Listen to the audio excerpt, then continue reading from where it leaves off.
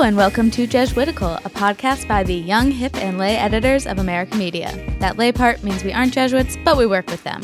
Join us each week for a smart Catholic take on faith, culture, and the news, often over drinks. I'm Ashley McKinless, and I'm joined by Zach Davis. Good to be with you, Ashley. Hey, Zach. And Vivian Cabrera. What is up, my friends? Hey, how's everyone doing? I am good.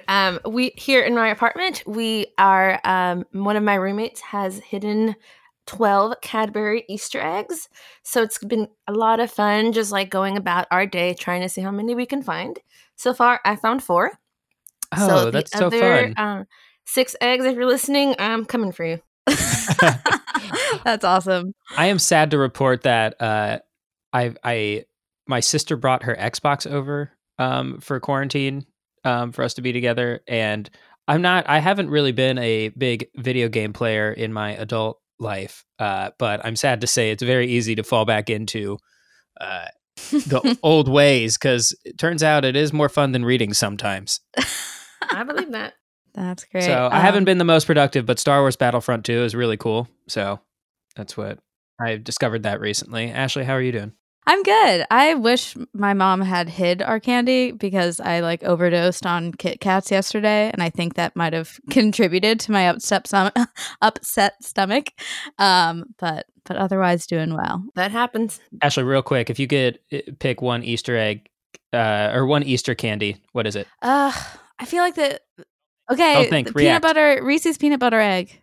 Obviously. Okay, Vivian. That's what I was going to say. Shoot. Okay, so you both got that. You're both good answers, but Sour Patch Kids wins. No, that's not an Easter candy. Oh, no, I definitely had Sour Patch Easter bunny things in my basket. Oh, they come Easter shaped. Mm-hmm. Mm-hmm. So happy Easter still. Yes, it's still Easter. Happy Easter. And this is our 3rd quarantine bonus episode of Jesuitical. And today we are talking with Father Patrick Gilger, Patty Gilger, as he's known around here. He is a Jesuit priest studying at the New School and is the co-host of the very popular video series, Jesuit Autocomplete. Yes, Patty, along with Father Eric Sundrup, who is the spiritual advisor to this show. They have a really funny YouTube show, which is Jesuit Autocomplete, where they tackle some of the internet's most asked questions about God and religion. Patty's gonna tell us all about it, but if you haven't seen it, it's definitely worth checking out. I am usually the one who publishes those, and let me tell you, they just brighten up my day. They're so fun to watch. You definitely need to check them out. All right, let's bring Patty in. Hey, Patty. How are you guys doing? Very well. Good. How are things in Milan right now? You know, I'm looking out my window right now, and it's a gorgeous day here. Really, the last week has been incredibly beautiful, and it feels like spring, but I can only feel that by reaching my arm out my window and trying to feel the air. So it's a strange experience, but it really is beautiful, and I'm taking what beauty I can be given at the moment as a gift. How did you celebrate Easter? Well, you know, one of the real joys, and I say this with, you know, both some levity but also some real gravity, is that of being a Jesuit is that, you know, we have access to the sacraments, unlike, you know, I say with real sympathy, the three of you who I feel real, you know, gratitude for in your own practice of whatever you're doing, and sympathy for in the lack of whatever's lacking, and not to presume. But the gift of that for me was that we were able to celebrate Holy Thursday Mass, you know, the celebration of, especially for priests, a big day for me to remember the meaning of the priesthood as the washing of the feet that Christ does. And then also Friday, the absence of the Eucharist that day. I haven't felt it that profoundly in a long time. Maybe some sense of I don't know, sympathy, empathy, bond or union with them. But then we had this fantastic celebration Sunday morning, really gentle, all in Italian, of course. So, you know, I know the Mass parts, but I can really only understand maybe 60% of the homily or something. So, Patty, before we kind of delve deeper into that, I want to go back to the beginning. You left for Milan from New York in early March. Can you remind us where we were in the arc of the coronavirus at that point, both in the U.S. and in Italy? Yeah, of course. It's such a strange thing in some ways, because we had news of the coronavirus, like of its real spread outside of Wuhan, outside of some certain areas of China, had really hit the radar of international media and the American media, especially the day before I left for Milan. So this trip I'd been planning for quite some time to come to directly to Lombardy, northern Italy, where apparently was the second major center of the outbreak. But I didn't, I took it seriously and I read all the news, these kinds of things. But at the same time, I thought to myself, well, I don't think this is going to stop my trip. And I didn't have any doubts about that until I boarded the red eye to fly from New York City over to Milan here. And there were maybe, I don't know, a dozen people on this 300 or 400 person airliner. And I thought, maybe I should have thought more hard about this. But yeah, a little too late once they closed the cabin door, though. Yeah, right. That's right. One of the rare moments where that feels particularly definitive. And so when you landed, what was the feel in the city? Italy has been in lockdown mode. I mean, I know experiences are very different all across the states, but Italy's been in lockdown mode, and especially in the north, pretty seriously from about a week and a half after I arrived. So late March, we'll say something like this. And when I got here, there was already kind of a soft quarantine in effect. And so I get off the plane with these handful of other people, and I'm walking through the Milan Malpensa airport, just trying to keep my bearings mostly. But at the same time, I'm walking through, and before we're allowed to even get in line to go through customs, which of course doesn't take very long because there aren't very many people, every one of us had to be scanned by a masked healthcare worker to check our temperature and these kinds of things to make sure that we weren't carrying, further illness into the country. And thought, okay, well, there seems to be some real seriousness here because it had just begun to be on our radar in the States, and already Italy was scanning passengers arriving into the country. Wow. I assume that you're keeping up with news here back home. Have you noticed any difference in how sort of everyday Americans and everyday Italians are responding to the virus? Yeah, I have lots of theories about these kinds of things, about the ways, our culture shapes the way we respond to things. And I should speak with a little hesitancy in some ways because I'm a newcomer here to Italy. Milan is very different from Rome. It's very different from Palermo. So is New York from Dallas or Berkeley. But at the same time, I think there are some real commonalities in the way that people handle these things. An example might be something like this. In Milan here, this is like the economic engine of Italy. It's in the north. It's very cosmopolitan. It's one of the hearts of fashion around the world. So there's lots of people coming and going here. It's a very cosmopolitan city.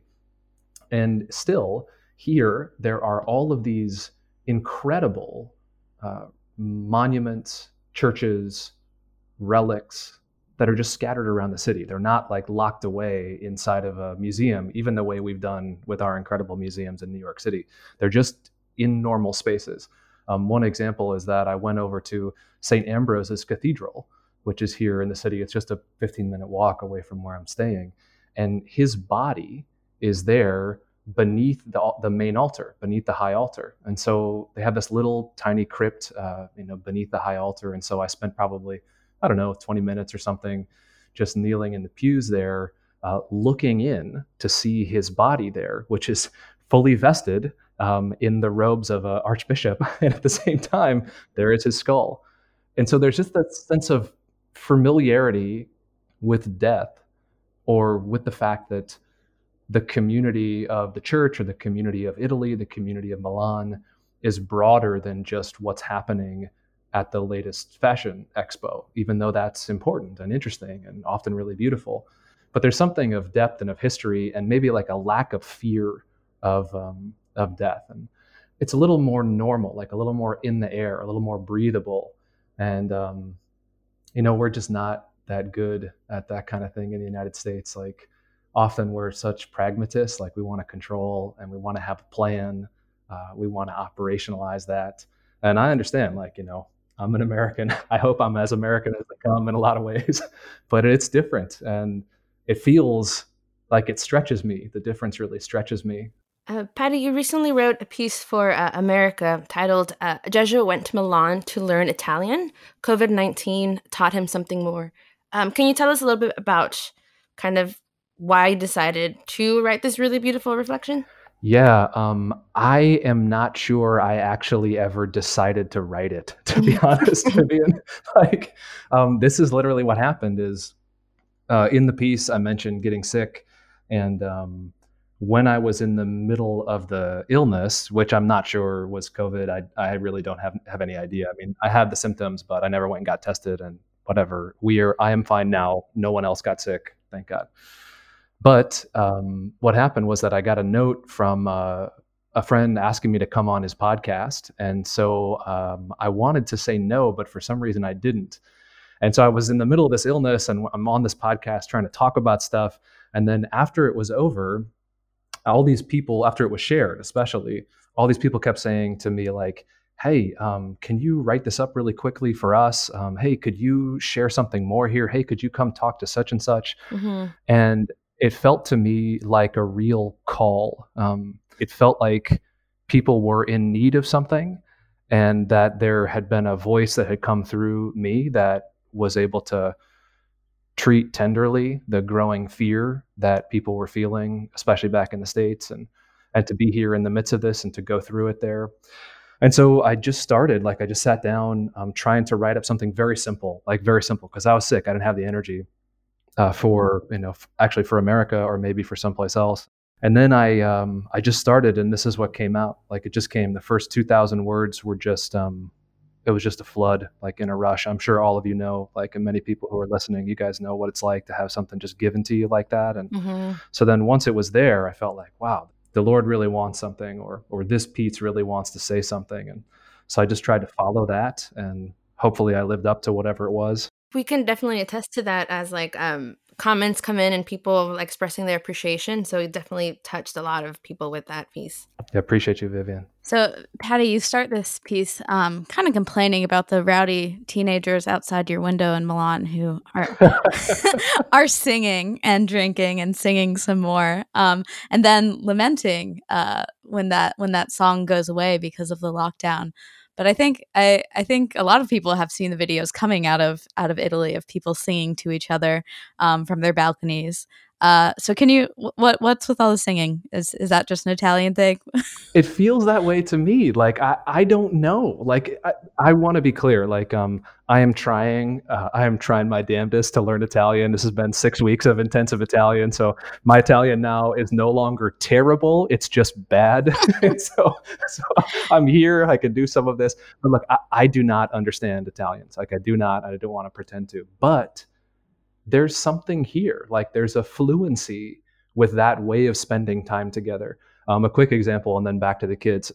But there are a handful of us here in the community, just 7 of us. We're trying to make a community, and there are a handful of these people, the ones with whom I'm sharing the space in the community in the high school, who will just sit around after most of our meals, just very unrushed, dirty dishes still on the table, a bottle of wine or a bottle of grappa out, and just having this very easy conversation. And it's not singing, but there's just a sense of ease here. Like, we can wait what I have to go do, which is often important. These people are also working over Skype or over Zoom or whatever it is, but this can wait for 10 minutes, 15 minutes. And so there's something there in that space that people are cultivating, that they want to be together. There's a recreation that happens together rather than a recreation that happens individually on our own social media devices or something like this, right? They do this together. And I think the same thing with these kids who are outside my window. There were like 15 or 20 of them. And even though I'm up on the 5th floor, it was literally like they were standing next to my bed and they were singing these, often like these soccer songs or, these traditional Italian songs or something. And it was kind of like amazing and lovely. Like, the high school teacher in me was just like so happy. Like, these kids are, like they're probably doing stupid stuff, but they're good kids. Like, they're there together doing this stuff. And then at the same time, I'm super annoyed because it's 11 p.m. and I can't sleep. I think this is a very Italian thing, because I've tried to get my neighbors to sing with me, and that's really not working in my neighborhood. I saw the Trevor Noah video too, so that was well done by him, playing off the difference. Patty, I'm wondering if you could tell us a little bit about how your prayer life has changed under quarantine. Zach, like the 4 of us, I think we know each other a little bit. I hope you guys feel like you know me. And So I hope that also that so I can say something like, most of the time I feel like I'm pretty similar to most of the other people that I'm around. Like, I don't think being a Jesuit has made me like so different, or being a priest has made me so different from other people. I feel like most of the time I can be with people and understand, oh yeah, I get that, or I'm here listening to this. And this, the quarantine, I say that because this quarantine has been one of those rare moments in my life where I feel really different from a lot of people.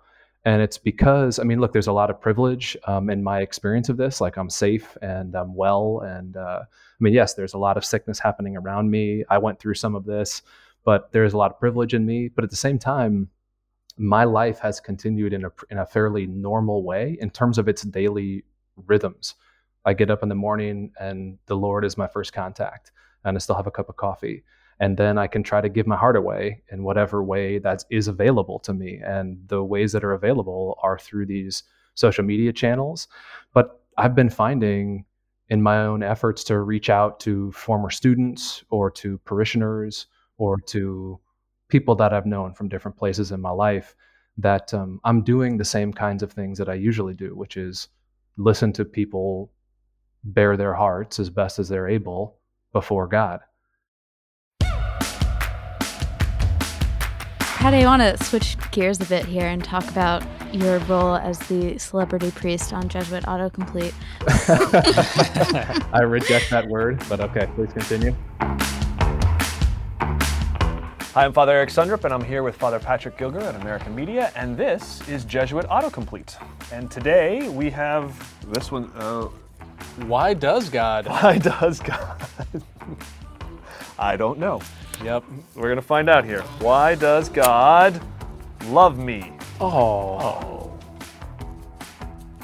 Has there been a question on Jesuit Autocomplete that you've been particularly moved by when you weren't, because you don't see the questions before you answer them, correct? I do not, except for one time when Eric cheated and looked at the questions beforehand and then whispered them to me.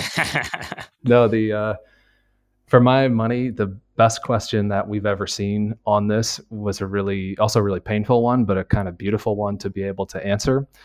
And it was this. It was a question, why does God love me? And there's just so much that was going through my heart at that moment. First, a sense of shock, Yeah. Probably says a lot about me that I would never think of asking that question, right? And there's grace in that, right? That I've been loved so well and so deeply by people in my life that I'm like full up with this, and it's okay. But also the fact that somebody has no place else to go to than Google to ask that kind of a question just made me so sad and tender, that kind of feeling tender towards them. And Eric started the answer just so beautifully. And he just stopped all of the kind of banter that we do sometimes. And he just turned directly to the camera and said, look, we talk about these things and we can give you guys good ideas a lot of times. And we hope we're answering with fidelity to the church. But I can say this directly to each of you out there, no matter what your context is, no matter where you're listening from, God cares about you and loves you right now. And he looked straight into the camera and said that. And I was just so proud of him at that moment. I was like, yeah, that's what I wanted to say. That's what I wanted to say. So then we talked about, what it's like to experience the love of God and to help other people experience the love of God, which is there. But look, one of the things that's most true about human beings is that we are really, really good at hiding from love. And Eric at that moment, I think, was able to kind of find us in our hiding places and just say, hey, you are loved, you, especially you. That was beautiful. Saying that maybe no one else had, they didn't have anyone to ask that kind of question, why does God love me? I don't know if that's actually the case. I don't know if you saw the movie Good Boys from last year, a very humorous movie about some fifth graders getting into trouble. But they're in one of the scenes, they're trying to learn how to kiss and they go on these shenanigans and these teenage girls just tell them, you just Google that like everyone else. And I wonder, and I think there's this generational thing where like Google is like where you like turn to like learn how to scramble eggs and shave and cook and make love and all of these different things. And I don't know if we're losing something there with that, or like, should someone ask their like deep questions about God on Google? Yeah, Zach, I mean, I wish I had seen that movie now. Maybe I will make time for it. But now that you mentioned it, sounds hilarious. You got a lot of time, I think. So, right. Yeah. As long as it's in English and not Italian, I can do it. I just want to imitate God in my response to these kinds of questions as best I'm able, which is often not very good, but to say two things about that. And the first is that I don't have any right to try to control people, where they go and where they find their information and those kinds of things. So I'm not interested in that kind of control. And I think that God is not interested in having any of that kind of control over our lives. I just think he doesn't care about that. But the second thing I would say is that, yeah, I think we've really lost something when those really intimate and beautiful moments get externalized into a non-personal relationship. It's really not a relationship, in fact. So we've learned something by turning to a library rather than by turning to a person. And a library is not a person. There's a huge difference there. A quick example that I think may be revelatory of this is that, all of us have had memories of, or you've seen the images of, or I know that I've done. Like I've taken my 5-year-old nephew into the bathroom, like when I'm shaving in the morning, and he wants to put the shaving cream on his face. And so I give him a razor with the guard on, and I take the guard off, and I'm like, okay, now you have to be very careful here. This is how you do it, like this. No, like this, young man. And then he's like looking up at me, and I'm looking down at him. This is a human relationship, and there's something that is definitely different. The reason that relationship is so important in the context of an answer like this, especially with regard to a question like, why does God love me, is because a book cannot give us an answer to that question. It is not capable of doing so. Only a person can do it. That's the meaning of the incarnation. I'll just say, don't ask your questions. Don't ask your deep God questions on Google. I will exercise that control. It's a bad idea, people. Don't do it. All right. Well, I also have very fond memories of making my dad teach me how to shave and just putting it on my face. Ashley, I love it. And I'm so glad that people have you and Father Eric Sundrup to have some of these answers from. And I'm glad you're healthy and safe in Milan. Thank you for taking the time to talk to us. I'm sure it was a treat to be able to speak in English for a bit. It's fantastic. I feel like a human being again. Can I say one other thing, actually? Is that okay? Go for it. Okay. So yeah, like just about this experience. So one of the main experiences of learning another language, and lots of people have had an experience like this, but for me, talk about my prayer life or spiritual life here, what are the lessons that I'm learning? And it's the experience of being insufficient to communicate who I am in a language that is an incredibly beautiful and painful spiritual experience. So there's this thing in the spiritual exercises where Ignatius, in describing the pattern of life that Jesus proposes to his followers, says that Jesus asked his disciples, us, like you and me, to move from an embrace of poverty to an embrace of humiliations to an embrace of humility, and so to build the kingdom of God in the world. Now, look, that is insane. Like it's insane. But for me, like poverty, yes, it can be really like practically challenging at times. But for me, that's not where my resistance gets thrown up. Where my internal resistance gets thrown up is humiliations. Like I loathe and hate being humiliated or being looked down upon or those kinds of things. Like the visceral response is just super strong. But my experience here, it's not that people are humiliating me. No one is saying anything bad to me. It's just that they cannot recognize me in my humanity because I cannot speak to them about it. And this experience is humiliating, but it's a grace because it's leading me into this kind of a humility. Like I can be loved by the Lord, to go back to our question about why I'm loved. I can be loved by the Lord regardless of whether or not I'm able to, perform well or speak beautiful words or something like that. So it's a strange grace, but look, being a Christian, like actually being a Christian, it's a really strange thing. Yeah. I look forward to meeting this new humble Patty when you come back to New York. Me too. Ouch. So unnecessary. It's not an insult if it's the truth. One last question for you, Patty, that we ask all of our guests. If you could canonize anyone, living or dead, Catholic or not, who would it be and why? he's not dead yet, but I just have to say that in moments of my own neediness here and of feeling a little lost or confused or even just angry about what seems to me like a lack of leadership at times in the country or in the world, Pope Francis has just been such an incredible role model of how to live in the midst of uncertainty. And he's so honest about this stuff. So for me, I mean, he's the guy, like he's just the guy, like the one I feel like I can always rely on, like always turn to, read his homily in the morning or look to the Urbi et Orbi blessing that he gave a couple weeks ago. Just the sight of him sitting alone under that awning with all of St. Peter's Square empty just felt like St. Peter's Square felt like my heart then. And that's like, it feels really empty and we feel alone. And then like right in the middle of it, there he is, really gentle, totally loving. I'm like, yeah, that's my experience of God. So like whoever is living like that, those are the people that I want to canonize. Pope Francis is doing it for me right now. Why not? He's the one. Well, thank you so much, Patty. So to check out our Jesuit autocomplete, you can go to our YouTube channel, youtube.com/AmericaMag. Check out his article on americamagazine.org. And where can people follow you on Twitter? They can follow me on Twitter at Patty Gilger SJ. Beautiful. Definitely worth doing. Awesome. Patty, thank you so much for joining us today.